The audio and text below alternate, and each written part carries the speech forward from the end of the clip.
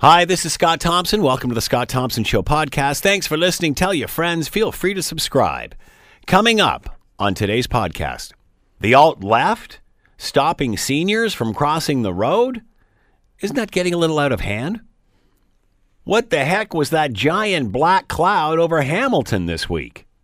And Hamilton has announced its 40 fastest growing companies in the city. You'll meet one of them. It's all coming up on the Scott Thompson Show Podcast. Today on the Scott Thompson Show on 900 CHML. We talked about this actually prior to the weekend. I believe it was on Friday.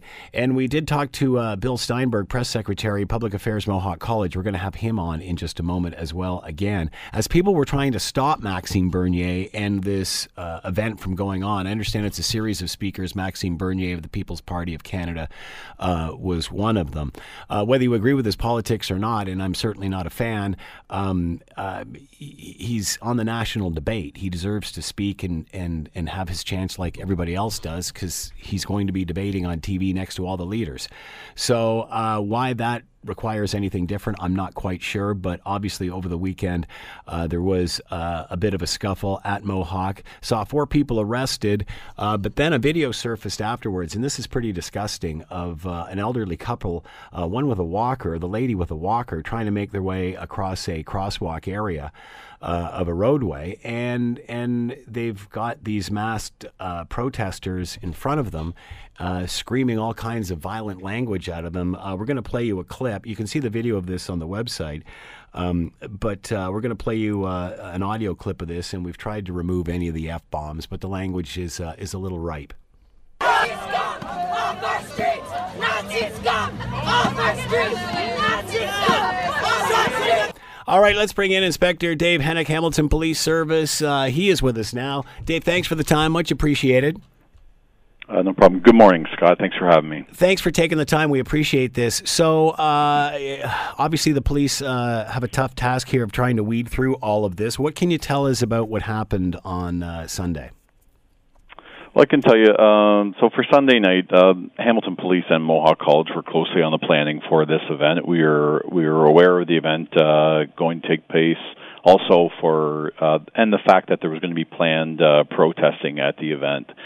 So like I said, we were aware of that, worked closely with the college to make sure that we had enough resources, or the appropriate amount of resources in place. So that include, Mohawk College providing private security, also entering into a contract with us to hire paid duty members, and of course, as an organization, we provided our members of our public order unit, our action unit, our divisional safety officers to support with traffic, and members of our uniform patrol. So how go ahead. No, I was just going to say, so throughout the evening there, our goal entering into that was to facilitate a peaceful protest and to ensure overall community safety and well-being when we entered into it. And as you can see from some of the videos there, the incident got out of hand, and there were several what I believe to be acts of criminal offense that have taken place, and so we're looking into those right now. The people that we're seeing in regard to the video with the elderly couple and the walker and such being prevented from crossing the crosswalk, were those the people that were arrested? Do we know that? I can't speak to that. What I can say is that 4 people were arrested for breach of the peace on the night of. Those individuals were, in the end, released unconditionally. But what we're doing now is taking a step back. I've assigned that investigation to our CID team here, which is our Criminal Investigative Division here at the Mountain Station. And what we're doing is we're in the process of collecting video evidence. So video from Mohawk College, as you're probably seeing, and more video each day is being released, I'm assuming by people that were participating in the event, and it's actually providing us with different angles and perspectives on what had taken place that night. So speaking specifically to the incident with the senior trying to cross the road there, I know from speaking to some of our members who were on ground that day, you're limited, of course, by your sightline. But as soon as that interaction came to the attention of some of the members, they intervened and escorted that couple inside. So that is one of the incidents that we're looking at.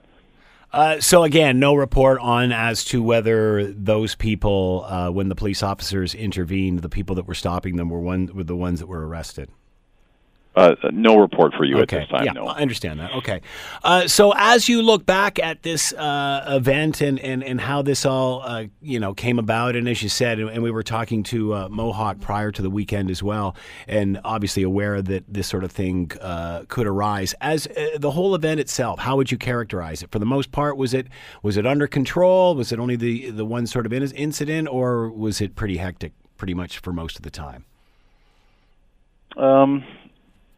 I guess, originally our goal there was to facilitate a peaceful protest, right? And as you can see by some of the videos, that wasn't the case for some people. They crossed that line. And, the right to express yourself and form your own opinion is an essential feature of democracy. And the Charter of Rights gives us certain freedoms. The problem is when those freedoms, they come with limitations.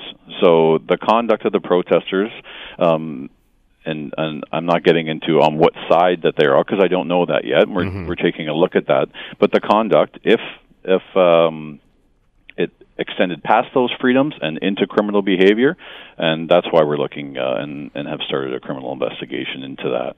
And if that is the case, and it's appropriate, the criminal charges will be laid for those offenses. How much video do you have? Is there lots of video? Are you surprised by how much you're getting? Are you getting good cooperation in that regard? Well, we have a unit here. It's fairly new to our service. We've hired a social media investigator, and he works as part of our technological crime unit. So they're a team of people dedicated to supporting other members of our service doing criminal investigations that have ties to the computer, the internet, those sorts of things, electronic devices.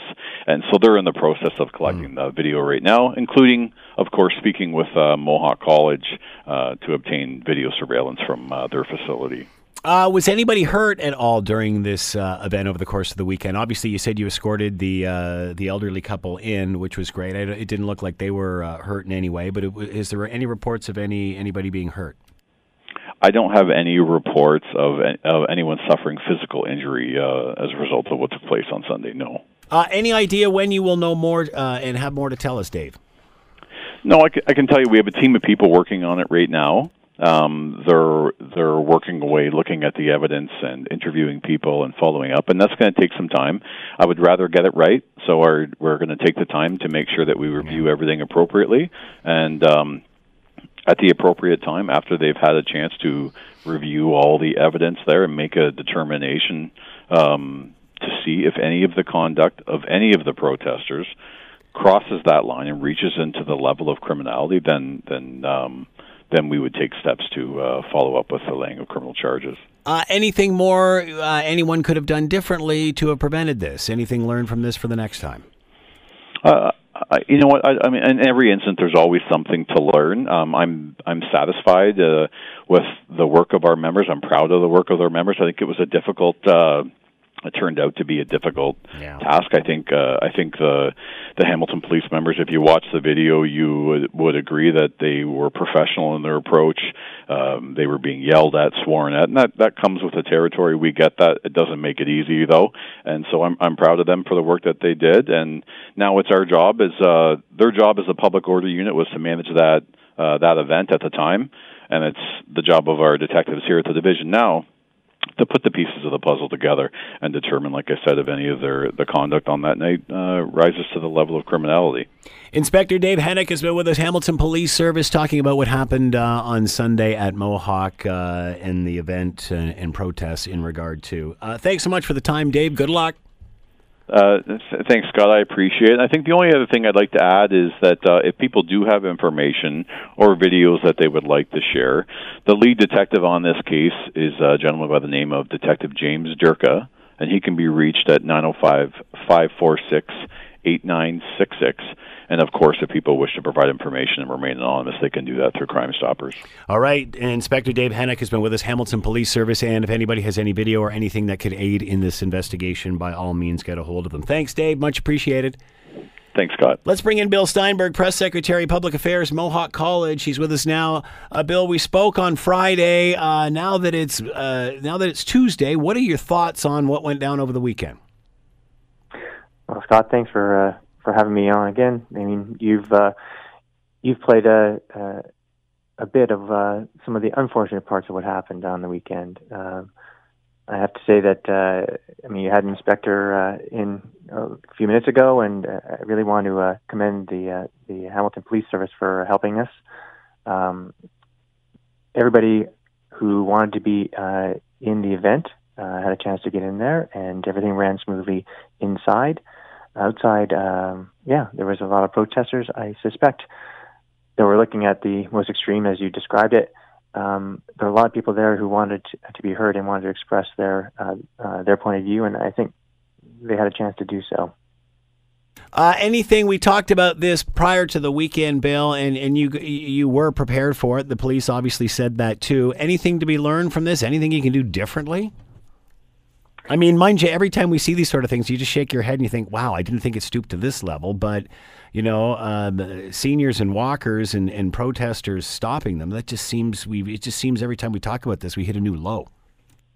That doesn't paint a very good picture. But I think, our goal in this situation was to ensure that our campus, our students, our staff, our visitors were all safe. And the police helped us do that. The People's Party of Canada, we're going to be hearing them and seeing them in the national election coming up. They're visiting venues across the country right now, and they had a chance to have their forum. I don't know that we're in a situation to do anything except take care of our Mohawk community and allow the event to happen. Bill, what would you say to those that would say you shouldn't have let them speak? We talked about this Friday. We don't have to go over it, but what are your thoughts on that? Yeah. First of all, I respect that people would have that opinion, but I'd ask them to consider if there was a different national party, would they feel the same way? We are in a position where we have politicians from all parties visiting us here, looking at all the great things happening at Mohawk, having events like they had on Sunday night, and there's a precedent for that, and the Performance Center is a venue that's open to the public to rent for purposes like that. Bill Steinburg has been with us, Press Secretary, Public Affairs, Mohawk College. Bill, again, thanks for taking the time to chat with us, and which has obviously been a complicated situation. We appreciate it, and good luck moving forward with all this. I think you handled it the proper way. Congratulations. Well, thank you very much, and I'm glad that everybody was safe in the end. You're listening to the Scott Thompson Show Podcast on 900 CHML. Demolition of the old Hamilton Specialty Bar building results in a massive dust cloud, and a lot of residents are concerned. The Ministry of the Environment is investigating after the demolition of the old steel mill building sent massive dust cloud into the air in the north end. Residents and business owners in the Sherman Avenue area between Barton and Burlington Streets began sharing videos and photos of the dust permeating out of the neighborhood. You can go on our website and see some of these. It is unbelievable. And you could see buildings from residences just across the road. You have a hard time seeing what's even just going on across the road. The dust cloud was so heavy that went through some parts of the lower city. The building had to come down. It was a large green structure on the former site of the Hamilton Specialty Bar, 319 Sherman Avenue North. A video of the demolition filmed by Patrick Ferguson and posted to Smash Salvage Instagram shows clouds of dark black matter blowing out of the building as it crumbles to the ground. The Ontario Ministry of the Environment representative Gary Wheeler told Global News that the ministry is aware of the incident at the former Hamilton Specialty Bar. Quote, Ministry environmental officers responded to assess the incident and confirm any potential impacts, adding that those officers were gathering samples and other relevant details. He said the ministry will continue to be involved if necessary. A City of Hamilton spokesman told Global News that on May 6, 4 demolition permits were issued to the owner of the former Specialty Bar site. The spokesperson also said the responsibility of the company's consulting engineer to oversee the demolition process and ensure the demolition takes place in a safe manner. You have to ask, was nobody given a heads up of this? Any of the residents in the nearby area who were seeing the images of where you can barely see across the street, were they told about this? Was there enough done to contain what we saw falling out of the structure, if you watch the video, before it actually comes tumbling down. To talk more about all of this, Mark Tharme is with us, Muse Marketing. Watched the demo process over the past weeks and was surprised there wasn't a bit more diligent notification. Mark is with us now. Mark, thanks for the time. Much appreciated. No problem. So tell us what you saw. Well, it was what we heard first, Scott. We were working in our office, and we're on the third floor of the cotton factory across the street, and it was like a huge boom, an explosion. We've been hearing lots of structures come down over the last few weeks, but this one was unprecedented. It was absolutely, the largest structure on the property. And we've joked about it. From a distance, it looks like, if you're a Star Wars geek, it looks like one of those Imperial walkers. Really? It does, doesn't it? Yeah, definitely. So here's the thing that, just to sort of put some perspective on it. We're surprised at the events yesterday because prior to this, I would say that it looked like it was being conducted as a really responsible demolition. They had been watering down structures in advance of bringing them down, trying to contain dust and debris to the best of their ability. And I don't know whether they started doing that or they were told to do that midway, but we did see that they had water cannons out and they were spraying down. So right off the bat, that's a big issue, is that I did see one person's tweet that said, did no one think to hose down for hours beforehand so that it wouldn't pollute the entire lower city? And I couldn't agree more. Surprised there wasn't any sort of, I guess you think if everybody's doing their due diligence, there doesn't need to be the notification, but you'd even think that neighboring surveys, what have you, people around you would be made aware that this was going to happen. Absolutely.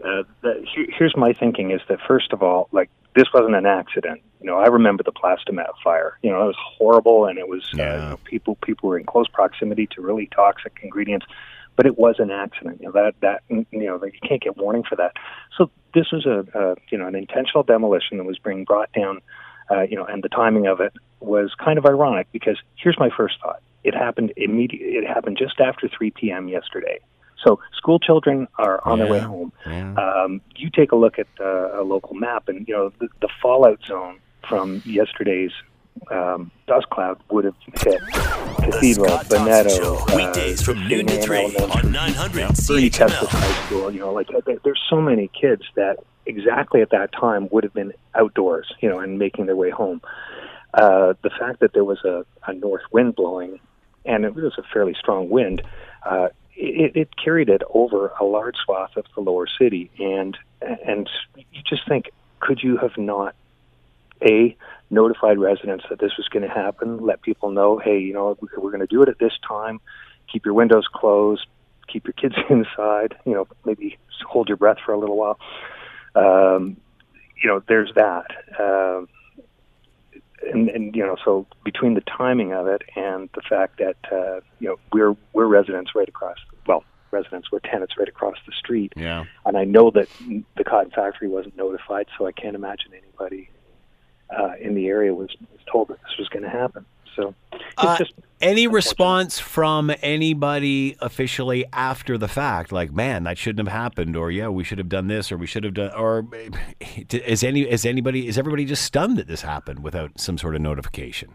Well, what's kind of ironic is that I had a look at the job site just within the last half an hour, and they're pouring water on it now.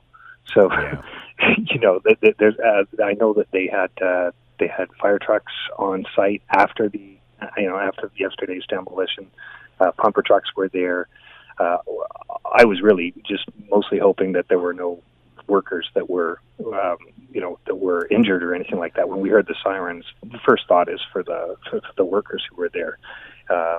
We saw people actually running away from that spot. So, yeah. Gee, at the end of the day, do you want to go traipsing around through there? My goodness, we saw the stuff falling out of it. It's just, and we understand that there has been demolition on this site over the last several weeks. Nothing close to this, though, correct? No, this is the largest, and then I will say that they have one opportunity to redeem themselves as far as I'm concerned. The second largest structure is still standing. Yeah. Just for perspective too, that is a huge property. It borders from the east and west. It's Sherman Avenue all the way to Birch Avenue. So that's a major city block. And the structure that came down yesterday is very close to Birch Avenue. Yeah. So it's about as far away as it can be from where we were. And it rocked the building. Like we're not joking. Everybody came running, and we were gathered in the window, and we saw the. You saw a cloud. So that you could see this dust cloud forming. I'm guessing as this all. Oh yeah. It was immediate, but it was actually quite fascinating to have a look at this mass salvage video. If you look on a map, they're immediately northbound of where that structure was. So they had an excellent vantage point, and I guess there were cables hooked up to that building, so they were literally pulling it down. Do we know what that building was used for? What the contents were before it came down, when it was used? Now I don't. I'm a former 1005 steel worker, but I honestly couldn't tell you what's up there. Yeah. I did see. I had a response to one of my tweets from somebody who said that they had worked at Hamilton Specialty Bar, and they said they can only imagine what kind of nasty stuff. Well, you could see as soon as the thing started to list, you could see the black just come out of it before it hit the ground. Yeah, it looked like there must have been at least a foot thick of some sort of buildup of soot on the roof of that structure, and then all kinds of stuff inside. There's also there's it looks like stacks. So I don't know whether a chimney is part of that. Obviously, chimneys are horrible things to bring down as well. So any word, any comment on this? Any chatter of what happens now, moving forward, with more demolition similar to this?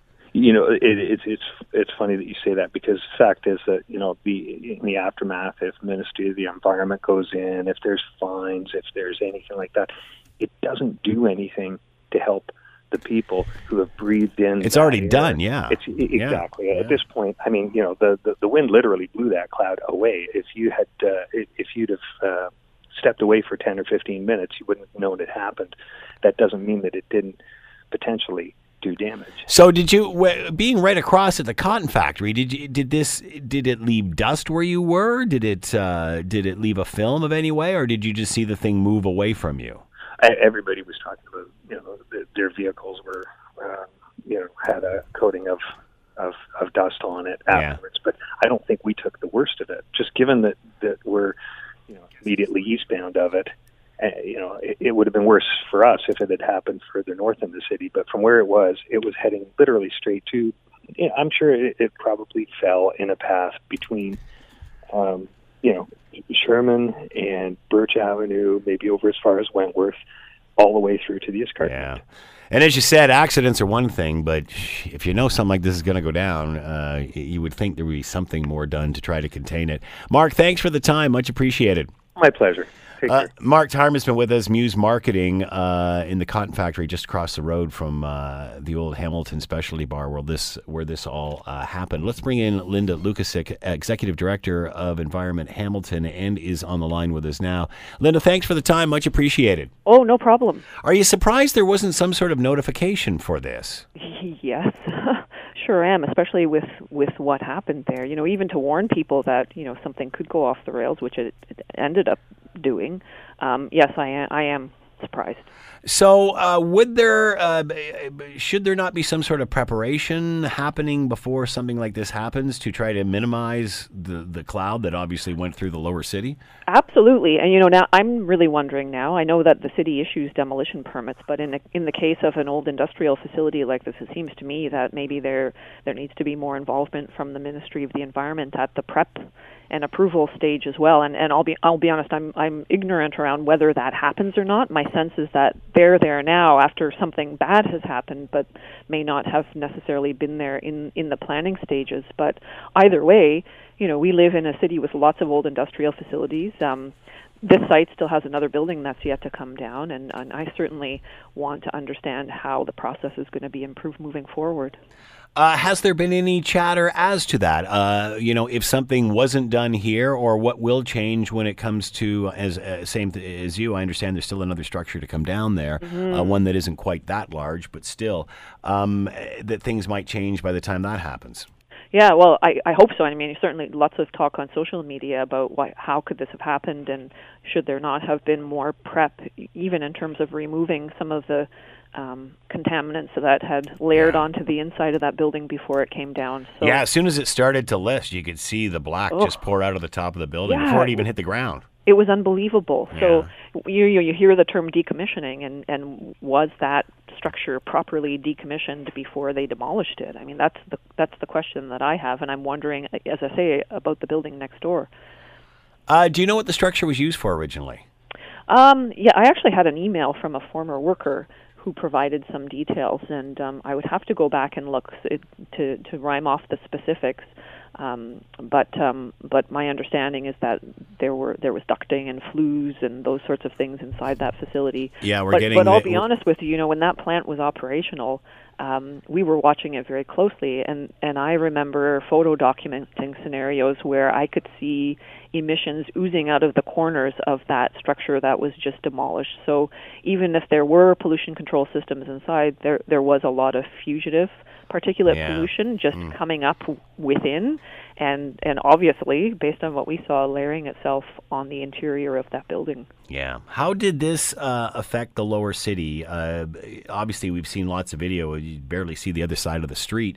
But what about dust and particulate matter that's left behind? Anything on that at this point? Yeah, I mean, I keep saying to people, if I was a resident, especially some of the people immediately to the south of that plant, I sure would be on the phone with the Ministry of the Environment asking them to come and collect a sample at my property, because I'm sure a lot of those people are noticing fallout material on their property, and I'd want the ministry to be testing for various metals. This place was an old mini mill, so almost like a smaller version of an electric arc furnace that was feeding scrap in to produce steel billet for various reasons. So, you want to understand, okay, so then what does that mean in terms of what came out? We also know that historically there were some issues at that plant with the release to air of dioxins and furans, because when you're feeding scrap in, it sometimes has foam and plastic still attached to it. So I would be asking questions about those kinds of contaminants as well. So, again, this is not something that's new. As you said, we're slowly seeing this happen in parts of the industrial core that are being refurbished or what have you. You would think there would be some sort of protocol here. Yeah, and again, we don't know the details. Did something go horribly wrong? We haven't heard anything yet. The company who did this work, it's American Iron and Metal. They've been in the news. They have a very large scrapyard in the East End that lots of neighbors aren't so happy with. It was one of their subsidiary companies, Delsan, and I was exploring their website, and they certainly present themselves as a company that has expertise in doing these kinds of building takedowns. So again, I don't know whether something went horribly wrong at this site. If you look at some of the video footage, they had some construction equipment, sort of diggers, lined up on the edge of the demolition, and one of them was moving. So, I watched as that massive cloud of black sort of moved across the ground, and that piece of equipment was completely enveloped. So there was a worker in there, right? Yeah. So, which makes me wonder, surely to goodness was that a planned sort of thing that it would happen that way? I don't know. I mean, we'll wait, I guess, in the coming days to get more details. But either way, wasn't good for workers on the site. Sure wasn't good for people in the community or the environment. How much can you do to decommission one of these buildings? We were just talking to somebody who was watching it from across the road, and in the past they've been watering down areas and stuff, I guess, to keep the dust as low as possible. Didn't seem to be that much of that going on until after the fact, I guess, in this scenario. Is there a lot you can do to, tear these down respectively, I guess, for lack of a better word? Yeah, that's a good question, and I'm certainly no expert on demolishing industrial structures, but it sure seems like there has to be something more that could have been done to deal with some of what clearly was there inside that building. I've seen other demolition sites where they have very large water cannons operating. I don't know. I couldn't tell from the videos whether I couldn't see any in the videos, but maybe they had them up and running.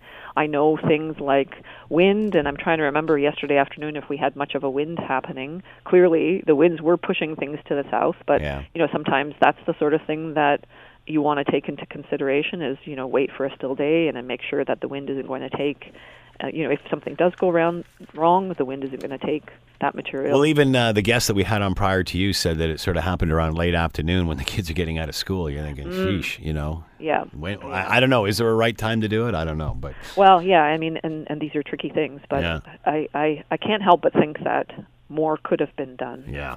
To avoid what we saw happen yesterday. It looks that way. Lynda Lukasik has been with us, Executive Director of Environment Hamilton, talking about Hamilton Specialty Bar, old parts of that coming down and creating a dust cloud, which pretty much engulfed parts of the lower city. Lynda, thanks for the time and insight. Much appreciated. Thank you. You're listening to the Scott Thompson Show podcast on 900 CHML. It's been a while since we've had Michael Marini in here. Michael, if I just got the city of Hamilton here, that's not right. Your business card is like 5 pages long, isn't it? Still the city, though. Economic development, and Michael Marini is with us, and a very familiar name in Hamilton, especially family businesses. Introduce your guest. Anthony DiFilippo from Roma Bakery, or Roma Bakery. Everyone knows it as Roma Pizza. It's Roma Bakery. Yeah. That's because there's a pizza in front of you. That's right, yeah. We brought you pizza today. Yes. So you better share with the rest of the newsroom. I know Ted Michaels is listening in. Why did you even have to mention that? There you go. All right. But one of our honorees today in the second year of our Fast 40 program through Hamilton Economic Development. Explain what the Fast 40 program is. So the Fast 40 program really is set to identify the fastest growing companies in Hamilton, the fastest 40 growing companies. And basically what we were looking at as part of our Economic Development Action Plan over the last several years was the Canadian Business Growth 500 list. And that's a national ranking of the fastest growing companies in Canada. And we noticed there was a glut of companies from Hamilton listed, Toronto, Vancouver, Montreal, Halifax, they're all listed. So we knew that it wasn't so much that we didn't have the companies that could compete. We just probably was an awareness program, or awareness problem. So what we did last year was created the inaugural Fast 40 program, and the objective there was to identify the fastest growing companies here in the city, and then encourage them in turn, the very weeks after it's announced, to apply for the Canadian Business 500 list. Right. How much of an effort is that to apply for this? Because obviously people are running their businesses, they got stuff to do, marketing is like the last thing on the list. What is the process to get a business through this? Well, it's quite simple, actually. So every year we put the call out probably in April to go to our website, investinhamilton.ca, and there's some criteria there. But basically we're looking at, over the past 5 years, we'll ask your business, what's the percentage change in revenue and employment growth? So we're not asking for audited financials. We won't publish your financials. We're just looking at percentage change. Right. And then from there, we're kind of mirroring what the Growth 500 list is for the Canadian Business Magazine. And they'll ask for more detailed financials and audited statements. But at the end of the day, if you have that information, and you absolutely should as a company, you're auditing your own work. It's quite a simple process, and we actually have someone on staff in our office, Graham Brown, who kind of led the program in the last 2 years, and he's kind of the conduit for the companies and the Canadian Business Magazine to help the companies through. When you think of Hamilton's fastest growing companies, and I don't know, this is just my perception, you think of new companies. Roma Bakery, 65 years. So, Anthony, help us out with this. Obviously, at 65 years, there's still a trail to blaze. There's still lots of stuff to do. Absolutely. We've had a strong following through that whole time, and it's kind of picked up. Boy, do you. Yeah, well, it's picked up from time to time, like over time, right? Yeah. So we've just kept growing, and luckily the City of Hamilton and our customers have supported us along the way. And with new things like social media and a lot more exposure, people realize we don't just do pizza. We do a whole array of different things. We offer a lot of different services, and it's really helped with the growth of our company. Well, there you go right there. So what is the advantage for you as a company, Roma Bakery, being involved in a project like this? What does it do for Roma? Well, I think it's great. It has dual purpose. It's great for us for recognition and publicity, but it's also great for the city of Hamilton. It lets people know this is a great city, somewhere where a business can flourish. And it's really helped us along the way. The city's actually given us a few awards as of late, and I feel like that's really contributed lately to some new customers and a lot busier storefront. So, how do you explain 65 years? How do you many businesses open up, they're closed, and within the end of the year, what have you, especially like what we're seeing in Hamilton now with the resurgence that's going on.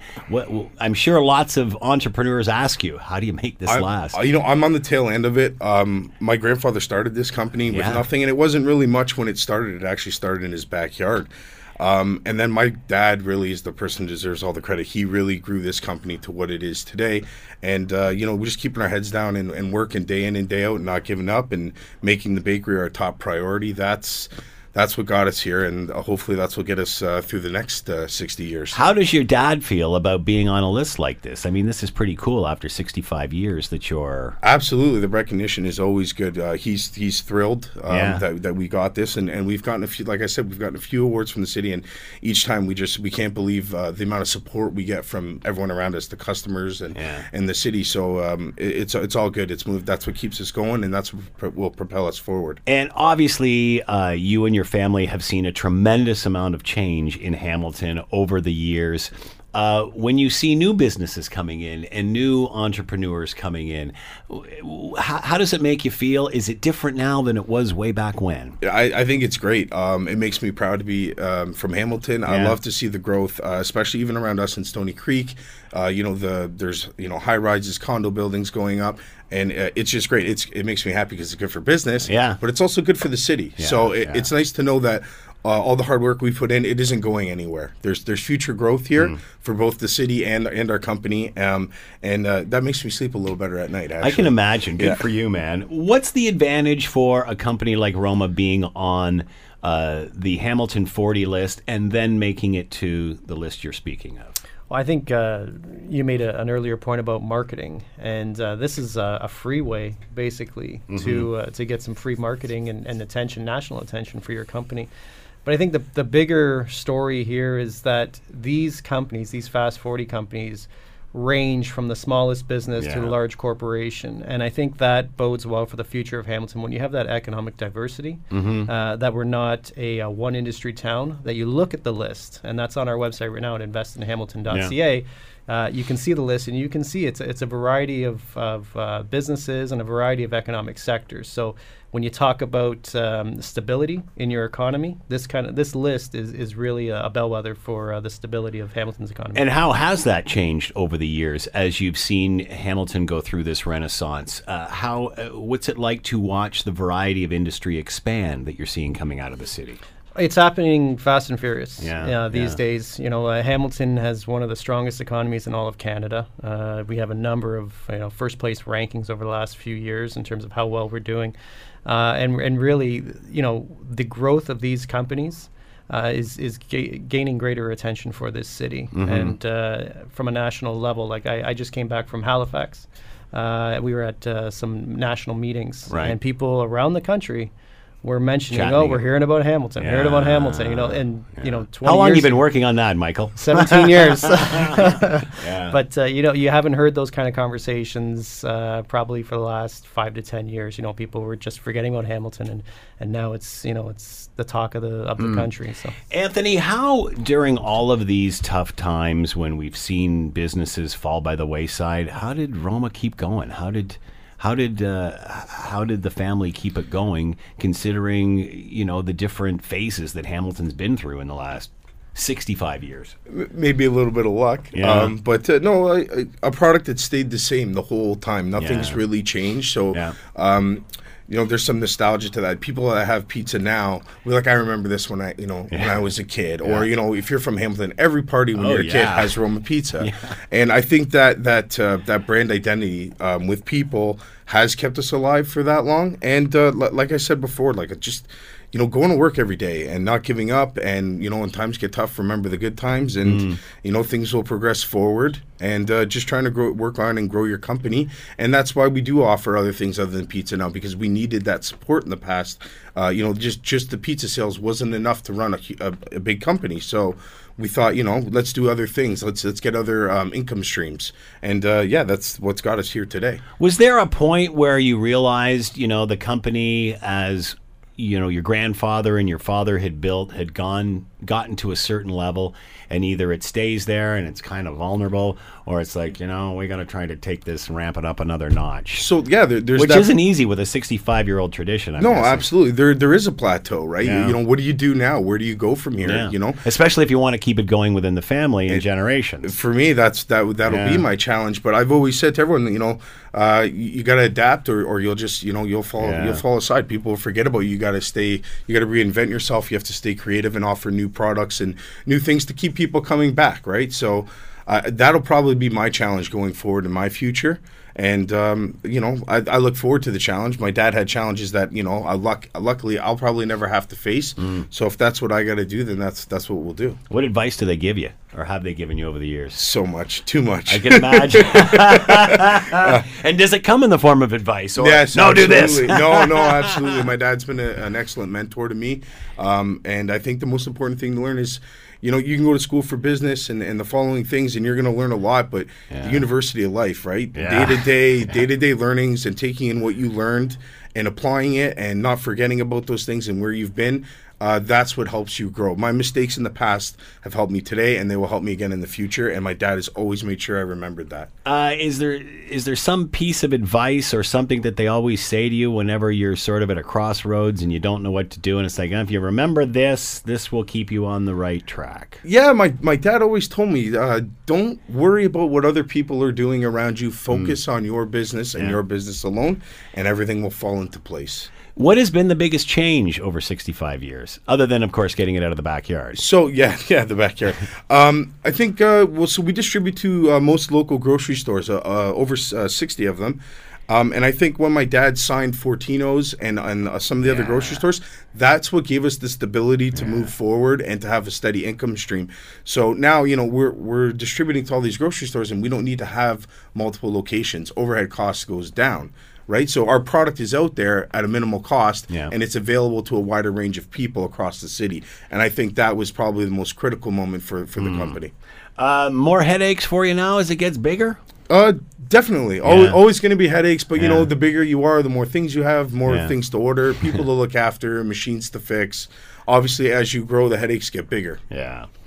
17 years, you said you've been working on this, Michael, trying to push Hamilton around the corner. Pretty safe to say we're there now. How has what you're doing changed, with this Fast 40 and where you are now with these companies and blah, blah, blah? How has it changed from what you were doing 16, 17 years ago?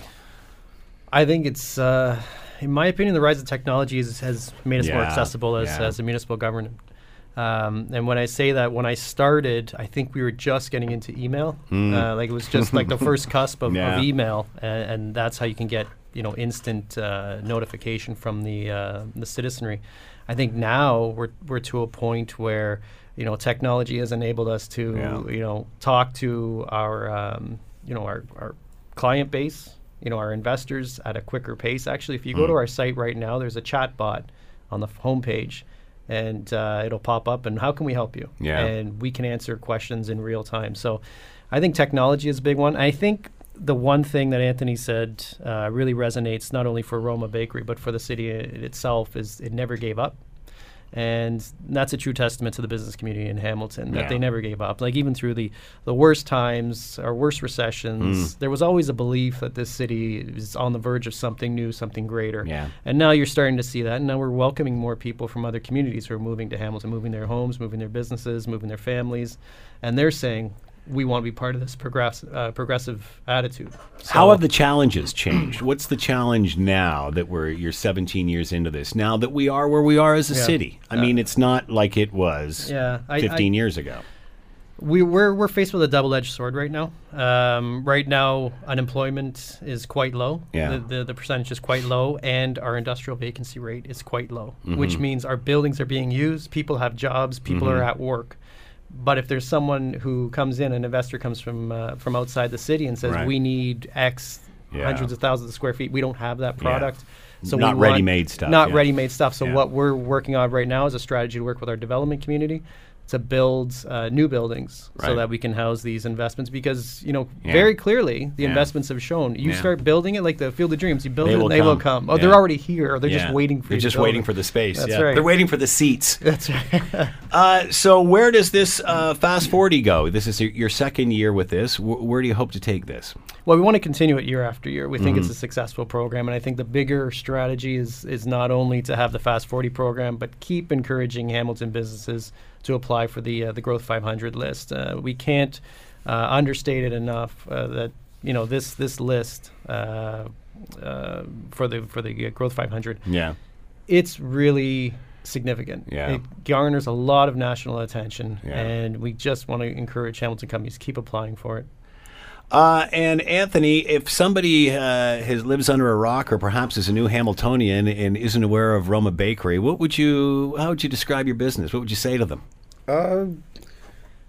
Local, committed, and ready to serve. All right. Michael Marini has been with us from the City of Hamilton Economic Development, and Anthony DiFilippo from Roma Bakery. 65 years in the hammer and part of the 40 fastest growing companies in the city, which is phenomenal considering the depth of this company and how long it has been established. Anthony and Michael, thanks so much for being here. Great work as always. Congratulations. Give my best to the family. Thank you very much. I've eaten a few of those things in my time. The Scott Thompson Show, weekdays from noon to 3 on 900 CHML.